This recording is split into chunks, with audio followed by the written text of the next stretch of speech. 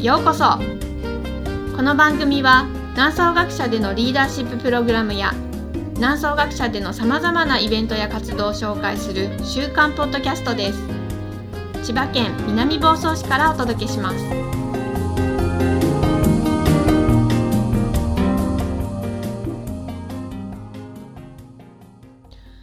はい、こんにちは。南総学舎ヨガ瞑想講師の涼子です。皆さんこんにちは。学舎長の大滝です。はい、今日もよろしくお願いします。はい、どうもよろしくお願いします。今日はですね、このラジオが始まってなんと20回目ですかね。あ、そうですね。記念すべき。はい、記念すべき。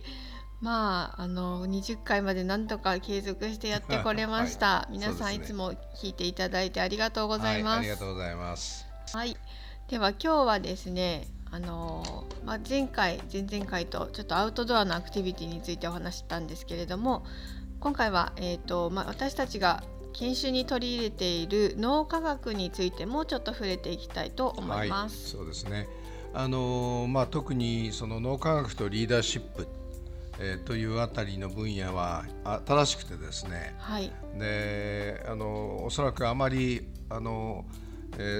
プログラム脳科学をね応用したようなプログラムはないんじゃないかというふうに思うんですけども、はい、南総学者としては他に先駆けて、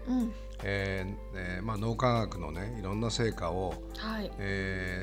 その次世代のリーダーを育てるためにね使っていこうということで、シンガポールのですね、はい、コグニフィックスっていう脳科学のスペシャリストの会社があるんですけど、はい、そこの人たちといろいろと共同で、はい、今後やっていこうということでね今計画を立てています。はい、そのシンガポールのコグニフィックス社は脳神経学者の方が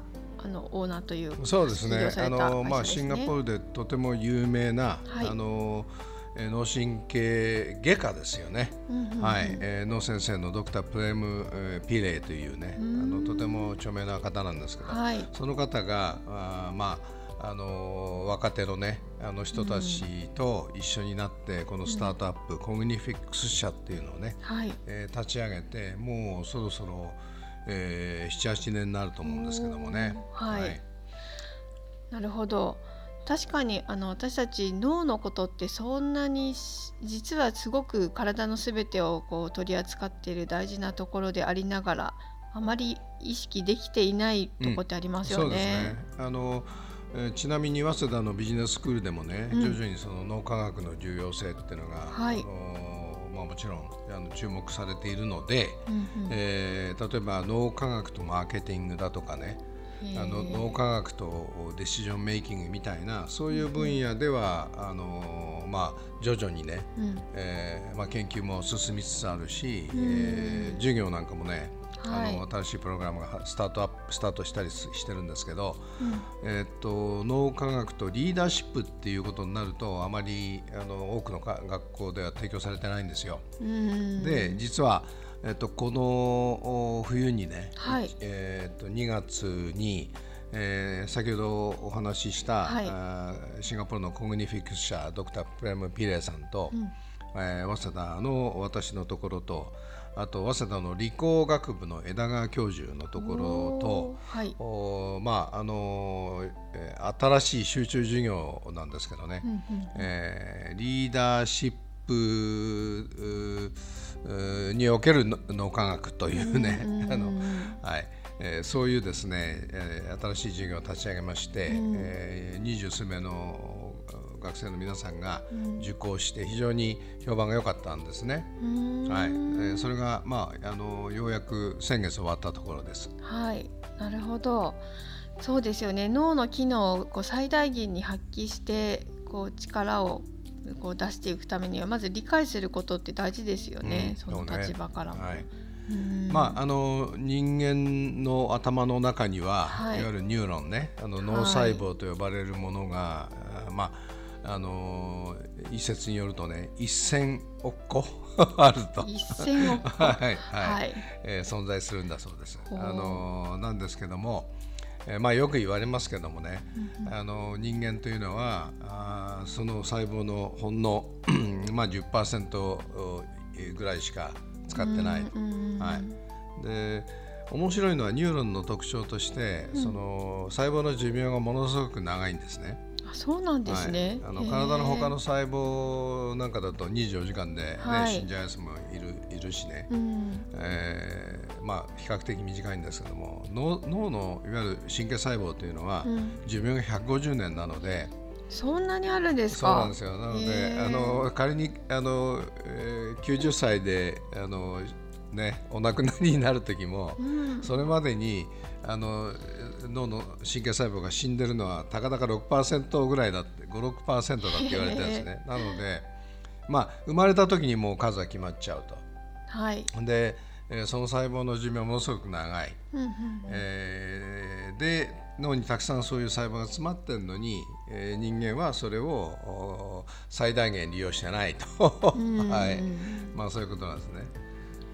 そうですね。私が心理の仕事をしたりとか、ヨガの中でも障害のある方々と接することがあったりするんですけれども、リハビリの中でもやっぱりその脳科学っていうのはすごく今注目を浴びてきていて、そうですよね、そのニューロプラスティシティという神経可塑性というのがすごく今までは注目を浴びてなかったところが焦点当てられてきているところだなっていうふうに思うんですよね。まさにそういうことですよね。はい、脳のニューロン、神経細胞の数ではなくて、それがどうやってつながっているかっていうね、それをつなげているものがいわゆるシナプスと呼ばれるものなんですけども、そのシナプスのいわゆる可塑性ですよね。そうですね、それが昨今非常に注目されていて、例えば脳に障害を受けた人がね、やはりリハビリ、そうですね、ごめんなさい、脳だけじゃない、体に障害を受けた人がね、リハビリをすることで、機能的な面の可塑性で、そのダメージを受けたところをねカバーできるだとかね、そういったことがもう明らかになってきていて、そのあたりでもうだいぶ障害からね、徐々に立ち直っていくっていうリハビリプロセスがしっかり確立されたりしてますよね。そうですね。可塑性って言葉ってなかなか何ってちょっと難しいかなと思うんですけど、可塑性っていうのは男性と相反する言葉だそうです。男性っていうのは弾力の弾ですね。一回形がなんか圧力かかったりしたものが跳ね返していくっていうことなんですけども、可塑性っていうのは元に戻るってことはね。そうですね、そうですね。可塑性っていうのは一回形をつけられたものがそのまま、維持されていくっていうことですね。まさにプラスチックっていう我々使ってるのがあるじゃないですかね。まさにそうですよね。熱とか圧力をかけて、いわゆるプラスチックをぐっと成形するとその形のままじゃないですか。ということですよね。そうですね。あれ元に戻っちゃったら困るから。だから一回トレーニングしたりとかすることによってワイヤリングし直したものがそのまま維持されて脳の機能として働いていくっていうことですよね。リハビリなんかでね、やっぱり可塑性が問われるのは機能的な可塑性の部分なんですけど、もう一方でその構造的な可塑性っていうのがあって、そうですね、これに関して言うと結構その子どもの頃の、聞いたり見たり耳に聞くというよりも自動的に耳に入ってきちゃったものとか目に入ってきちゃったものの情報で徐々に形作られるシナプスの構造だというふうに言われているんですよね。だから例えば、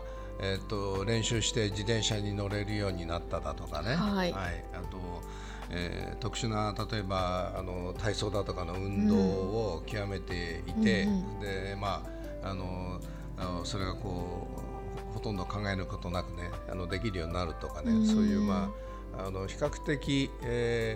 若い頃に、トレーニングなり、を積むことで、その構造ができてくるという可塑性の部分ですよね。なるほど。じゃあ機能的な可塑性と形態的な可塑性みたいなことがあるということですね。そうですね。その2つがありますよね。可塑性ですよね、というのと、記憶っていうのはすごくやっぱり結びついていて、でそのヘブという学者がですね、かなり前に三原則ってやつを、見出していて、要するにその、信号が、そのある域値、を超えない程度の信号だと、それがその信号がシナプスを通っても、可塑性が起きない、つまり元に戻っちゃう、すなわち記憶に刻まれないっていうことがあるんですね。で本当これね恥ずかしい話なんだけど、この年になると物忘れがものすごい激しくなってですね自然なことですよね。毎朝散歩に行くんですけど、帰ってきてね、うちの庭にですね、ハイビスカスが頑張ってこう、今まだ、花はね今ちょっと寒いんで咲いてないですけど、頑張ってるんですけど、そのねハイビスカスって名前がね、毎朝思い出せないんですよ私。でね、あれなんだっけと思って、ヒヤシンスって言っちゃうんですよ。そう、なるほど。でね、それがこれ違うな、いいゆえよとずっとやってても、でハイビスカスはって結構後じゃないですか。で途中で諦めちゃうんですけどね。でもヒヤシンスより前ですよ。そうなるほどね。まあね、そういうことで、そのハイビスカス植物の名前なんかは、覚えてようが覚えていまいが、あまりこう生活する上で影響ないじゃないですか。ってことはやっぱりその脳内のシナプスを通る信号のレベルが小さいので、域値以下だと思うんですよね。そうですね。なのでこれは多分私の記憶にとどまらず、毎朝忘れることになると思うんだけど、仮にですよ、ここに、誰か私を叱る人がいて、あなたなんでハイビスカス忘れたんですかみたいな、その信号を増幅してくれたり、あとヘブの三原則の中に、2箇所から同時にこう信号が入るような、ものっていうのは記憶、シナプスのいわゆる可塑化が行われるってことなんで、要するに記憶にとどまるってことなんで、そういうこうやり方だとかをすることでハイビスカスって、記憶に刻まれると思うんですけど、今日このラジオでこの話をしてるのはハイビスカス絶対にもうこれで忘れない。絶対忘れないですね。これがねまさにこうシナプスの可塑化、可塑性をね、実際に元に戻さないために、こういうことが必要なんだっていういい例だと思うんですけどね。なるほど。域値以下のことを何度やってもつながり直さない、その形状が残らないっていうことなんですね。ある程度のこうトレーニングというかプッシュが必要な時もありますよね。なるほど。脳科学すごく興味深いですね。今日は脳科学や神経可塑性についてお話をしてみましたけれども、まだこれは本当に触りのところかなと思います。脳のミステリーはまだまだありそうですので、これからも南総学者では脳科学についても、プログラムの中に取り入れていきたいと思います。皆さんお楽しみに。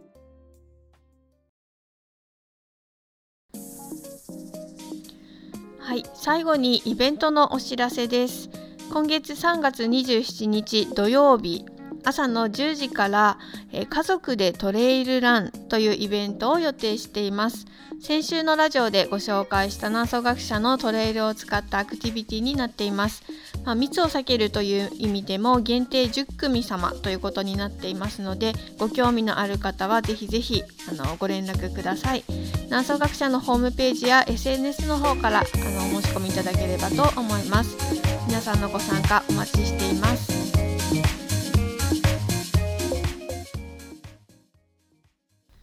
南総学者でのプログラムやイベントに関する詳細はホームページ南総学者 .com をご覧ください。この番組に関するご意見もお待ちしています。南総学者ラジオは株式会社オフィスクライメイトの提供でお送りしています。